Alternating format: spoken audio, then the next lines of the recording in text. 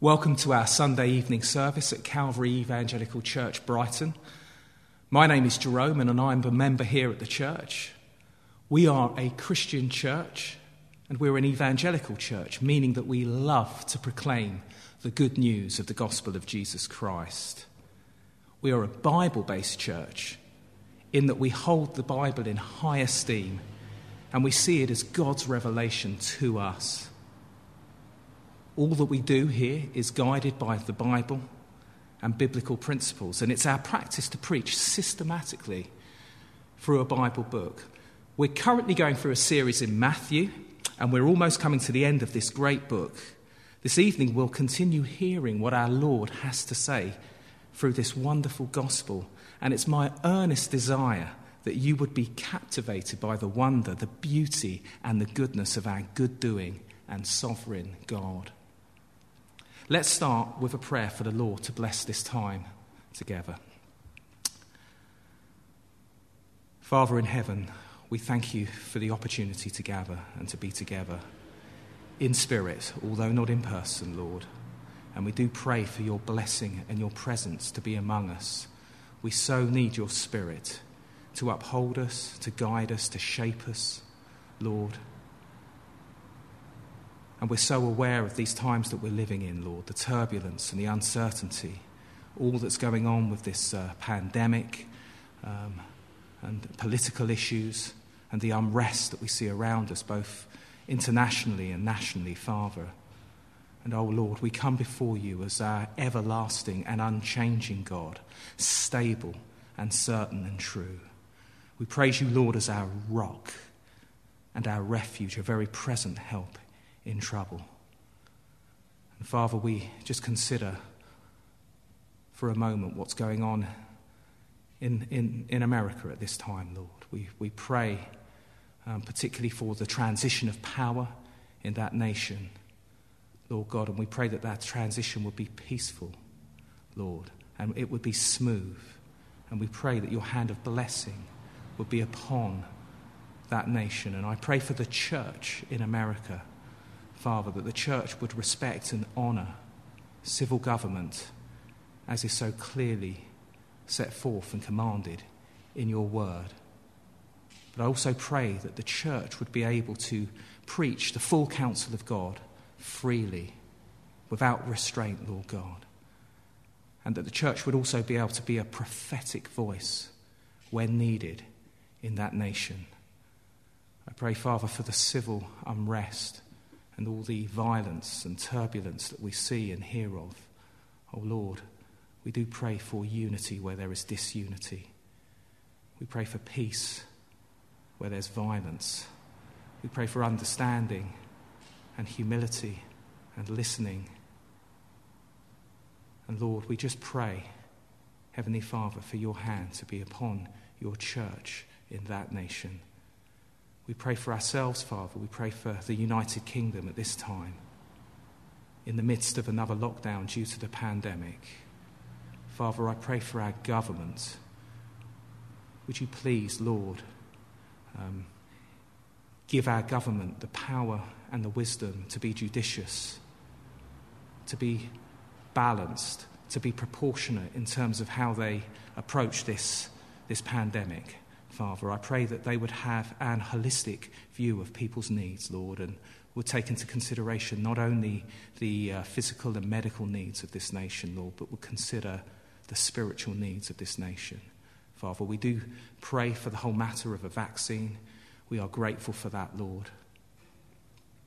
And we pray that you would sovereignly govern and rule over all that is happening in that area to progress that work, Lord God. Oh Lord, we are aware of your displeasure with us, for we have sinned as a nation. We have largely turned our back on you, Lord. There is little regard for you and the things of you, Lord God. But Lord, we do pray for your mercy at this time. We do believe that you are sovereign over this pandemic, Father, and we pray that you would bring this pandemic to an end and that you would spare us in your mercy. Lord, we pray for those particularly who have been affected, those who have lost loved ones. those who are economically insecure, those who are fearful and anxious. Draw near to them, Father, and do comfort them at this very difficult time, Lord. And Father, we do commit the church to you, the church in this nation that has been closed down largely for much of the last few months and certainly is at this time. Oh Lord, we pray that you would bring an end to the churches being closed and that we would be able to open our doors once again and your people would be able to gather in person and worship you, the living God. I pray for the FIEC and I pray for the work that John Stevens is doing and the conversations he is having with the government, Father. I pray that you would bless those discussions and conversations. And I pray that the government would see fit to have your churches opening. Please strengthen your people, strengthen your church. And I pray the gospel would be proclaimed this day and would go out and that people would be changed and would be saved and see the greatness and the majesty of you, the living God, and your Son, the Lord Jesus Christ. And it's in Jesus' name I pray. Amen. Well, let's sing our first hymn this evening, See What a Morning.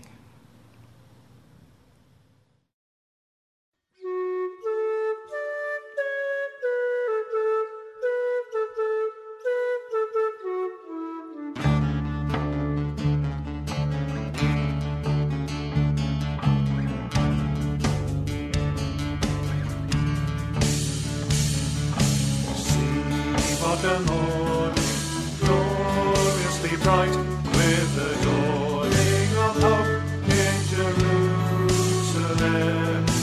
Folded the great tomb filled with light, as the angels announced Christ is risen. See God's salvation plan, wrought in love, mourning pain, pain in sacrifice, fulfilled in Christ the man, for he lives, Christ is risen from the dead.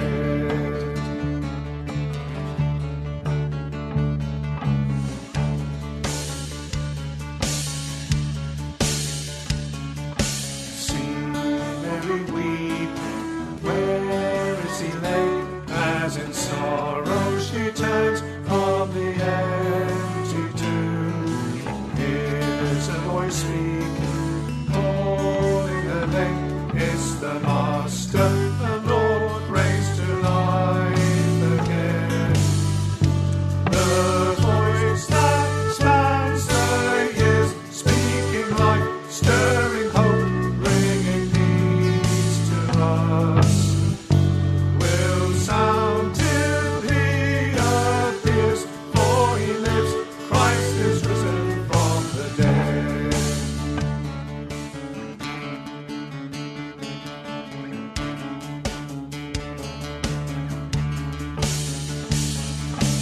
One with the Father, Ancient of Days, through the Spirit who clothes faith with certainty. Honor and blessing, glory and praise to the King, crowned with power and authority. And we are raised with him. Death is dead, love has won, Christ has conquered. And we shall reign with him, for he lives, Christ is risen from the dead. And we are raised with him. Death is dead, love has won, Christ has conquered. And we shall reign with him, for he lives, Christ is risen from the dead.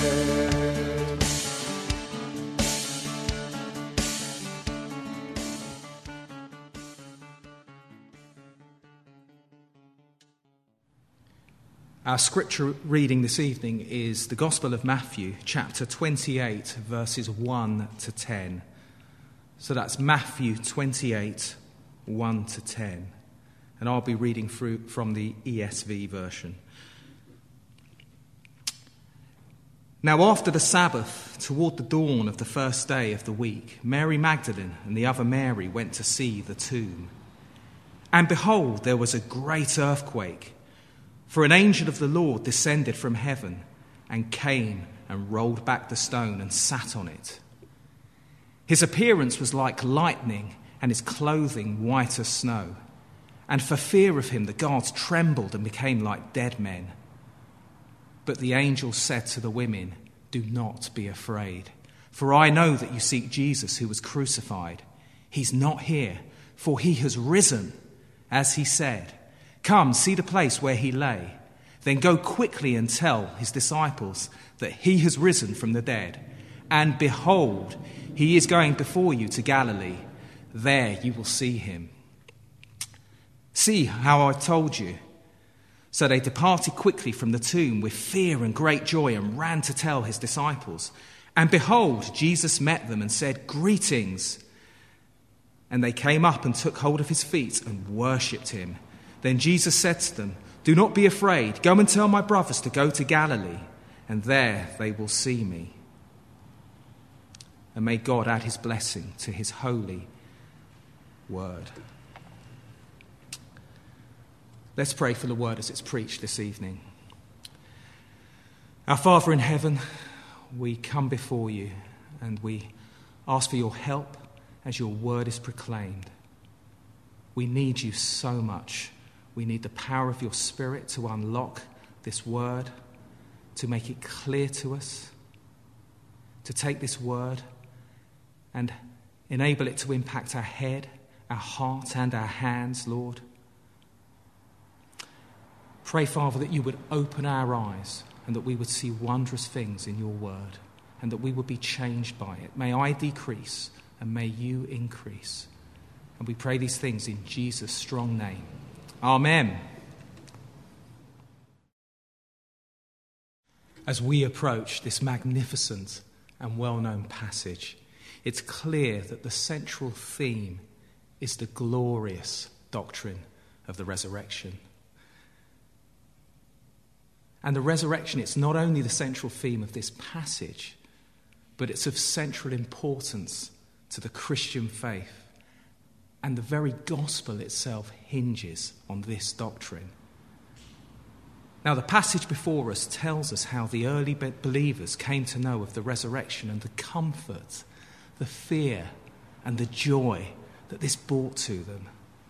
The resurrection is of such importance that our entire system of belief would crumble if it were not true. Now, that sounds dramatic, but we would literally be better off packing up our bags, shutting down the church and rethinking our whole spiritual lives if the resurrection of our blessed Lord and Saviour did not happen. Now, the death of any mere founder of a religion or a philosophical system, I think of Islam or Buddhism or Marxism, doesn't have the same impact. But Christ was not a founder of a religion. He's the central focal point of Christianity. He is the one in whom redemption, salvation, and eternal glory is found. Christ is Christianity. We would have no risen Saviour who had conquered sin and the grave. He wouldn't be vindicated or verified as the Saviour. He would just be another dead prophet, a good and well-meaning man that died for a cause. He wouldn't be the provider of atonement, justification, sanctification.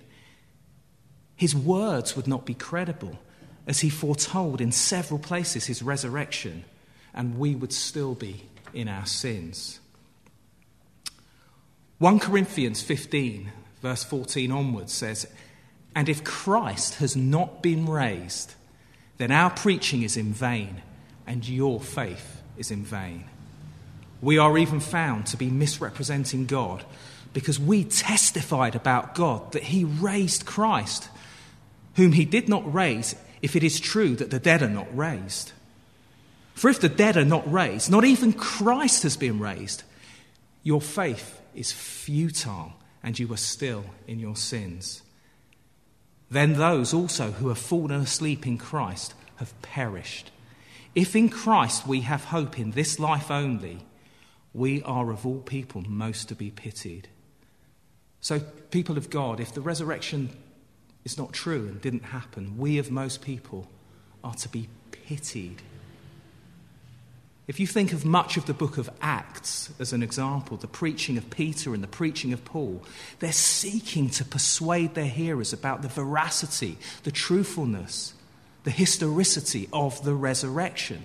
It's set forth again and again as a cardinal and central doctrine of the Christian faith. The bodily resurrection of our Saviour is an historical fact.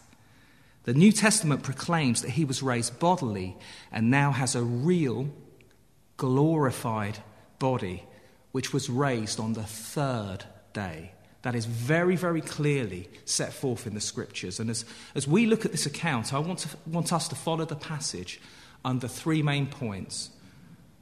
My first point, an awesome encounter. Secondly, a glorious declaration. And thirdly, a joyful commission. So my first point, an awesome encounter, that's verses 1 to 4. Christ's disciples, they were grief-stricken. They were dejected. They were demoralized, having gone through the trauma of their Lord's crucifixion. They were now feeling confused about how the kingdom of God would advance. After such great loss, and their faith was shattered. If you put yourself in their shoes, their hopes and their dreams for the future were seemingly dashed. And the sense of disappointment must have been so palpable and so real for them. And it's out of this context that these God-fearing women, Mary Magdalene and the other Mary, they had waited until after the Sabbath, as was the Jewish custom, before they attended the tomb.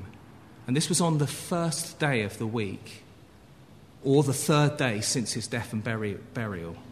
Now, this is why we as Christians, we worship on a Sunday and not a Saturday. You may wonder, why is this called in other places the third day?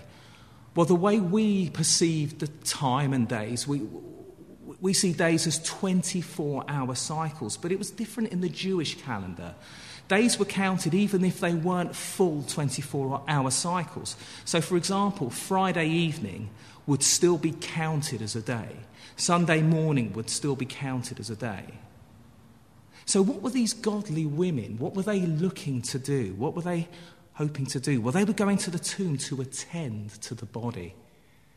The Gospel of Mark states that they were going to anoint Christ. And this is likely to have been an anointing of his head, as his body had previously been anointed by Joseph and Nicodemus.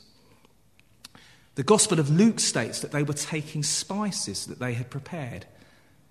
Now, I think it's significant that they are women that are the first to discover the empty tomb. Jewish law and just the broader society at that time would not have seen women or deemed women as a credible witness. But these women, they have a prominent and they have a significant place in redemptive history at a time when women were greatly undervalued. The Puritan commentator David Dixon comments that the women were honoured with being the first to carry joyful tidings to the scattered apostles. What a place of honour in the kingdom these godly women have. Now, verse 2 states that if you want to, behold, there was a great earthquake, for an angel of the Lord descended from heaven and came and rolled back the stone and sat on it. This was an awesome and frightening encounter. Now, we need to be careful that we don't bring to mind very familiar accounts that we recall from sentimental and unbiblical images that we may have got from our children's Bible storybooks, depicting a nice chubby-faced, unthreatening, robed person sitting on a stone, glowing warmly, very affable, very inviting. This is more like a blazing, dazzling, blinding, terrifying angelic being. This is similar to what we see in the Old Testament prophetical books. If you bring to mind Daniel or Ezekiel, the kind of vision that left the prophets falling on their faces and impacted for days afterwards. This angel is a mighty and terrifying witness to the resurrection. His appearance, being like lightning, describes intense brightness. Lightning's not a soft and cuddly thing, but it's frightening, it's awesome, it's striking, it evokes fear and awe. The angel strikes such fear in the guards that they tremble and they become like dead men. So let's remove from our minds any kind of sentimental images of this awesome scene. Now, the angelic visitor has been assigned for the specific task of witnessing and declaring the glorious news of the resurrection. I like what J.C. Ryle says here. He comments on this, stating that a glorious angel witnesses of his rising, and glorious angels shall gather believers when they rise again. The earthquake denotes something of great majesty and power about to take place. It's similar to the earth shaking and the rock splitting back in chapter 27 in verse 51. So here we see this earth shaking, seismic event. The earth quakes, the guards tremble. Some commentators see this as a symbol of the majesty of Christ and a prelude of the general resurrection at the end of time. The angel then rolls back this huge disc-like stone that seals the entrance to the tomb. Now, rolling back the stone wasn't about enabling Jesus to leave the tomb. He had a resurrected and glorified body. He could walk through walls. No, the rolling back the stone was to enable the women and disciples as witnesses to enter the tomb so they can witness that the tomb is in fact empty. In Luke 24, it states that they entered the tomb and they did not find the body, and they were feeling perplexed while encountering two angelic beings. The Gospel of Mark states that they were alarmed to see an angelic being upon entering the tomb. In John 20, it states they initially thought the body was stolen. So these women were clearly confused. They didn't understand what was happening. There was a level of perplexity and not understanding. They had no reference to the resurrection at this point until the angel declared it to them, giving an interpretation and giving meaning to what had just happened. So I come to my second point, a glorious declaration. And I think here we come to the central and pivotal part of the text. These are some of the most wonderful verses in the whole of the New Testament. The angel's declaration to the women, it includes words of great comfort, great consolation, and reassurance. Do not be afraid. How many times in the Bible do we read those words? You think of in the Old Testament, books like Joshua and Deuteronomy and Isaiah. Fear not, do not be afraid. These precious words to his beleaguered and troubled people are such a source of comfort. And often when we read in the scriptures the words, don't be afraid, they're followed by God's comforting acts on behalf of his people and his presence. And these words of the angel must have brought great comfort and assurance to the women. Now, if you read carefully, the angel speaks words of reassurance and affirmation, where he says, I know that you seek Jesus who was crucified. I know you seek Jesus. God knows, and he sees their seeking, and he sees our seeking. He sees their seeking hearts and their desire to attend to their Lord and their Saviour. Do not be afraid, because I know. These words of reassurance say something of God's recognition of their act of worship, their act of reverence, their act of honour, going to attend to the body. And God knows and he sees our acts of reverence, of honour and worship. And he is pleased with our seeking. As true believers, we needn't be afraid as we seek the Lord. We then have this glorious declaration in verse 6. He is not here, for he has risen as he said. As he said. Easy to miss this, easy just to read over that. But in those three little words, as he said, there's so much there. We see the fulfillment of what Christ foretold concerning his own resurrection.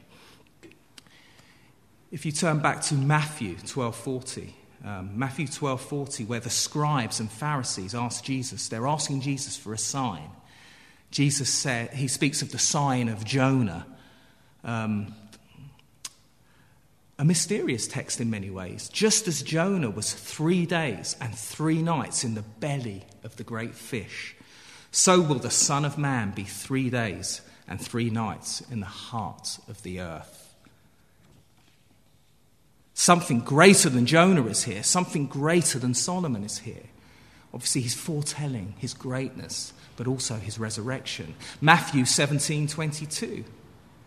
He says, the Son of Man is about to be delivered into the hands of men, and they will kill him, and he will be raised on the 3rd day.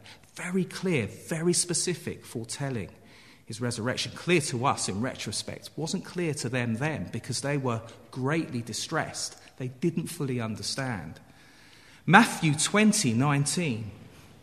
And they will deliver him over to the Gentiles to be mocked and flogged and crucified, and he will be raised on the 3rd day.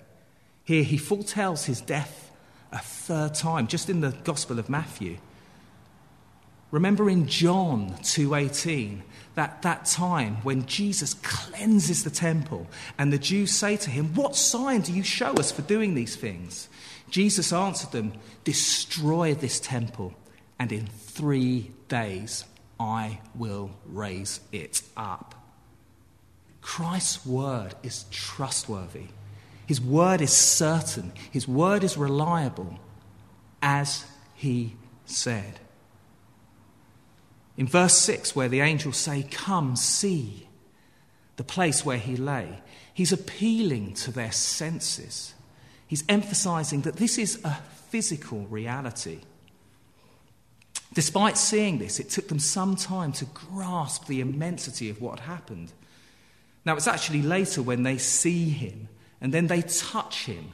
In John 20:17, Jesus says, do not cling to me. And here in Matthew 28, later in verse 9, it says that they took hold of his feet. Now, Christ is not risen as some kind of phantom, or as some have tried to argue that this was some kind of collective hallucination. But he is risen as a physical human being. Yes, in a glorified body, but a body that can be both seen and a body that can be touched. We think of the encounter Jesus had with Thomas later in John 20:27. Then he said to Thomas, put your finger here and see my hands, and put out your hand and place it on my side. Do not disbelieve, but believe. I thought of 1 John 1, that little epistle, 1 John, at the beginning where it says, that which was from the beginning, which we have heard, which we have seen with our eyes, which we looked upon and have touched with our hands, concerning the word of life. We consider then these 3 glorious words, one of the most outstanding declarations in the whole of Scripture. He is risen. He is risen. Why is this so important? Why is this so central? Well, we do well to remember the historicity of the resurrection. But what does it mean theologically? What does it mean for us as believers? Well, Christ's resurrection was necessary because, firstly, his resurrection evidenced his complete victory over death. Christ is the life. He is life in its fullness. His resurrection is a pledge that the curse is removed from his people and silenced forever.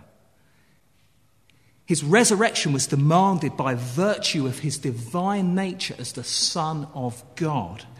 He is the author of life itself. It was not possible for him to be overcome by death. His resurrection confirmed that he had made satisfaction for sin by sacrificing himself on the cross. And what I mean by that, satisfaction for sin, he satisfied the wrath of God that was poured out on him upon the cross as he was crucified in our place. His resurrection is the validation of his work on the cross. It is God's endorsement that the atonement has been fully achieved. The resurrection is Christ's acquittal. He's been released from the prison of death. By his resurrection, he could apply the advantages and benefits of his sacrificial works to every believer, to you, to me, as a risen and exalted Saviour. Christ rose as a public person, meaning he was a representative person, like Adam. He's standing in our place, not only in his death, not only in his cross work, but he's standing in our place in his resurrection. That's why we read in the Bible passages that seem strange at first, because the Bible says things like of us dying and rising with him. But this is of great comfort to us as we have this newness of life, and we're born again as new creations in union with Christ. Believers have been raised from spiritual death and raised up into spiritual life. When Christ rose from the dead, we rose from the dead with him. The Bible states this in several places, and these are beautiful texts. Ephesians 2, 5-6. And he raised us up with him and seated us with him in the heavenly places with Christ Jesus. Romans 6, 5. If we have been united with him in a death like his, we shall certainly be united with him in a resurrection like his. Romans 6, 8. Now, if we have died with Christ, we believe that we also will live with him. Colossians 3:1. If then you have been raised with Christ, seek the things that are above, where Christ is seated at the right hand of God. The comforts flowing from the resurrection are many. His resurrection discloses the church's glorious resurrection. His resurrection is a pledge and an assurance of the resurrection of his bride, the church. His acquittal, his release from death, is the guarantee or pledge of our acquittal and our release from death. By his resurrection, his entire church is justified. The resurrection is a pledge that God and sinners, we are now reconciled with God. That is good news. The greatest enemy, death, is defeated. Therefore, we needn't fear death or life. And beloved, this demands resurrection change in our lives. Since we are new creations in Christ, our view of life must be radically changed from how we were before. Yes, we still have ongoing indwelling sin, but yet we are changing and we have been changed. The way we think, the belief systems that we have, the behaviours, the attitudes, the choices, the habits, they must be impacted by this resurrection. We need to be seeking the things above, setting our affections on things above, thinking upon the things above, thinking of Christ and his work. As I was preparing this, I was thinking of all the distractions that we have at this time. The whole coronavirus pandemic, the presidential election that has just flooded the news of late. And it's so easy to be distracted at this time and to be seeking the things below. But what is the focus of your hope? Is the focus of your hope the vaccine? And the vaccine is a good thing and a right thing, and we should be praying earnestly for that. Is it for a president? Or is it this resurrection hope? Are you seeking the things above? The declaration, "He is risen," is also confirmation that we have the certain prospect of the future bodily resurrection as well. The dead will be raised incorruptible, and we shall be changed. I think of my own body.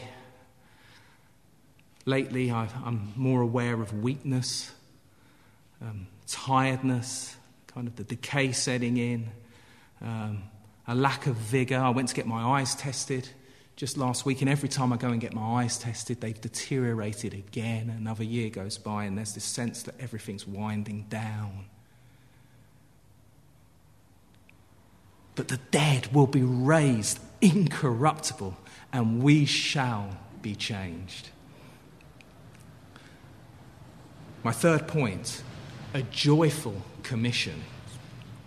Verses 7 to 10 detail the sending out of the women by the angel to tell the disciples the glad tidings of the resurrection.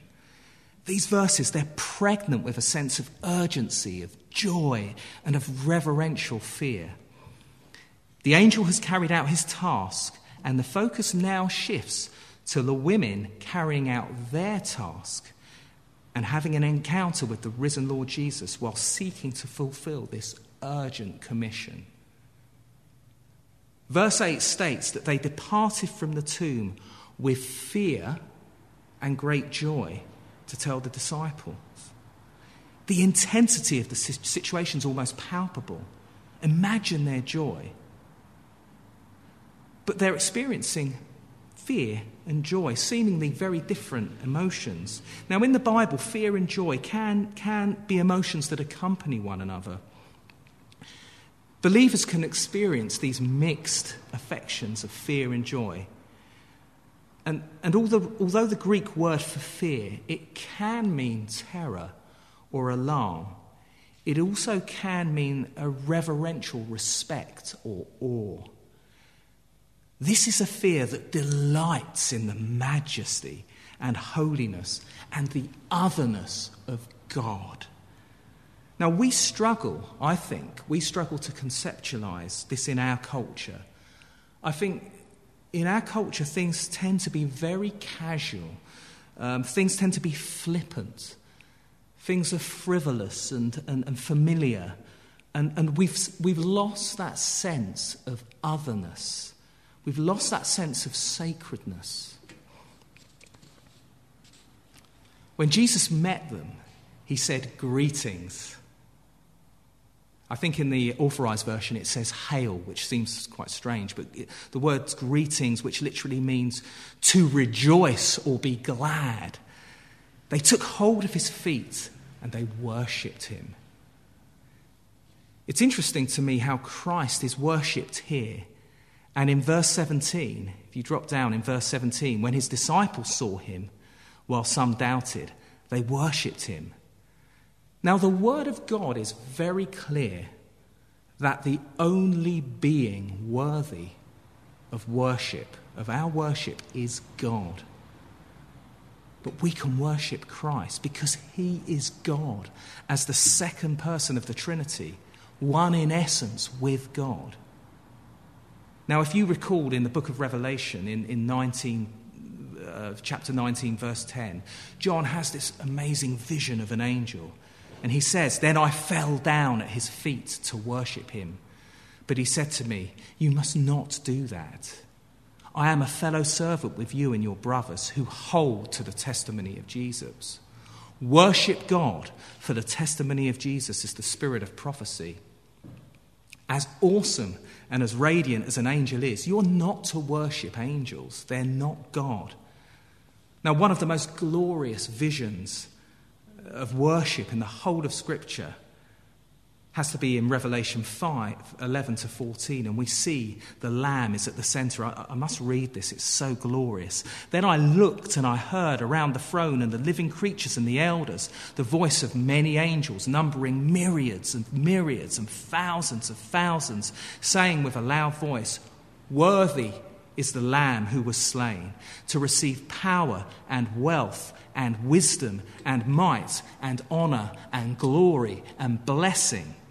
And I heard every creature in heaven and on earth and under the earth and in the sea and all that is in them saying, "To him who sits on the throne and to the Lamb be blessing and honour and glory and might forever and ever." And the 4 living creatures said, "Amen." And the elders fell down and worshipped. We see here how the whole creation worships the crucified and risen Lord Jesus because he is worthy. So it was wholly appropriate for these women to give their adoration and worship to Jesus. And Jesus, like the angel, he speaks words of comfort. Those words again, "Do not be afraid." This must have been further confirmation and comfort to them as he calms their fears.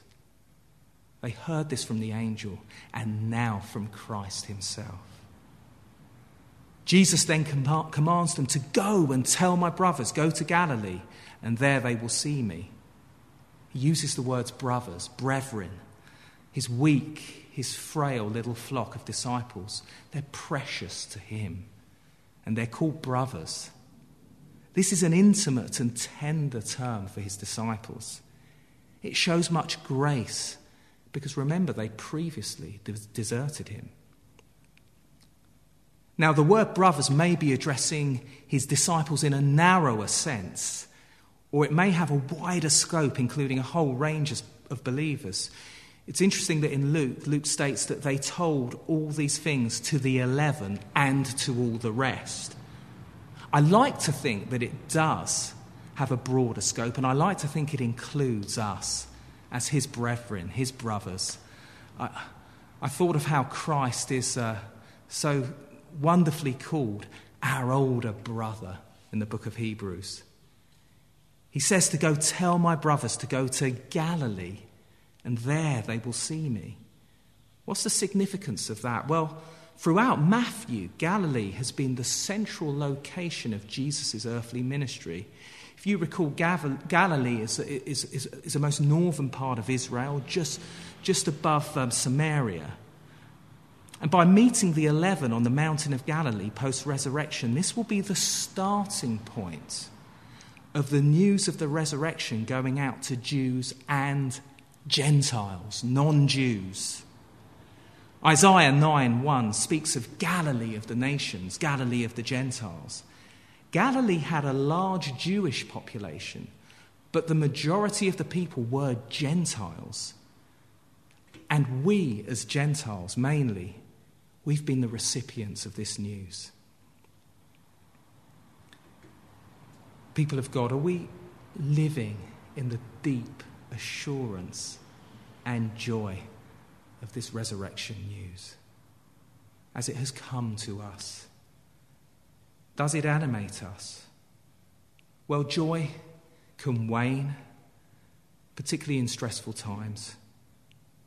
And I think all of us, if we're honest, that sense of joy can wax cold, it can come and go. But the joy we're speaking of here is a deep, deep joy. It's not a worldly joy. This is an enduring joy that isn't frivolous, and it's not rooted and based in our feelings or our circumstances. It's a resurrection joy. Well, you may ask, how do I get this joy? How do I have this joy? How do I keep this joy? May our minds be fixed and stayed on him. May we trust, believe, and look to Christ, not the distractions around us. Now, we may and we will suffer in this life sickness, sorrow, weakness of body and mind. But we can say with confidence, he is risen. The tomb is empty, and take to heart the words of our Saviour, I am the resurrection and the life. Whoever believes in me, though he die, yet shall he live. Amen. Amen. And that brings us to the end of the sermon.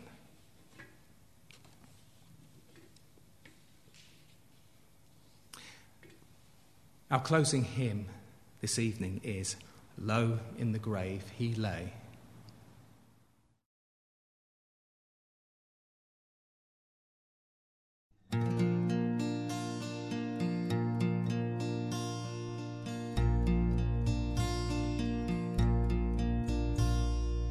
Low in the grave he lay, Jesus my Savior, waiting the coming day, Jesus my Lord.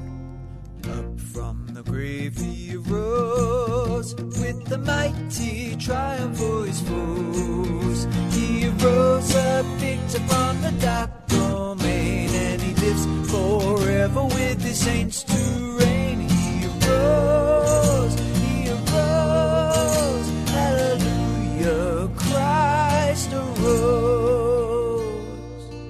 Vainly they watch his bed, Jesus my Savior. Vainly they seal the dead, Jesus my Lord. Up from the grave he arose, with the mighty triumph for his foes. He arose a victor from the dark domain, and he lives forever with his saints to reign. He arose, hallelujah, Christ arose. Death cannot keep its prey, Jesus my Savior. He tore the bars away, Jesus my Lord. Up from the grave he rose, with the mighty triumph for his foes. He rose a victor from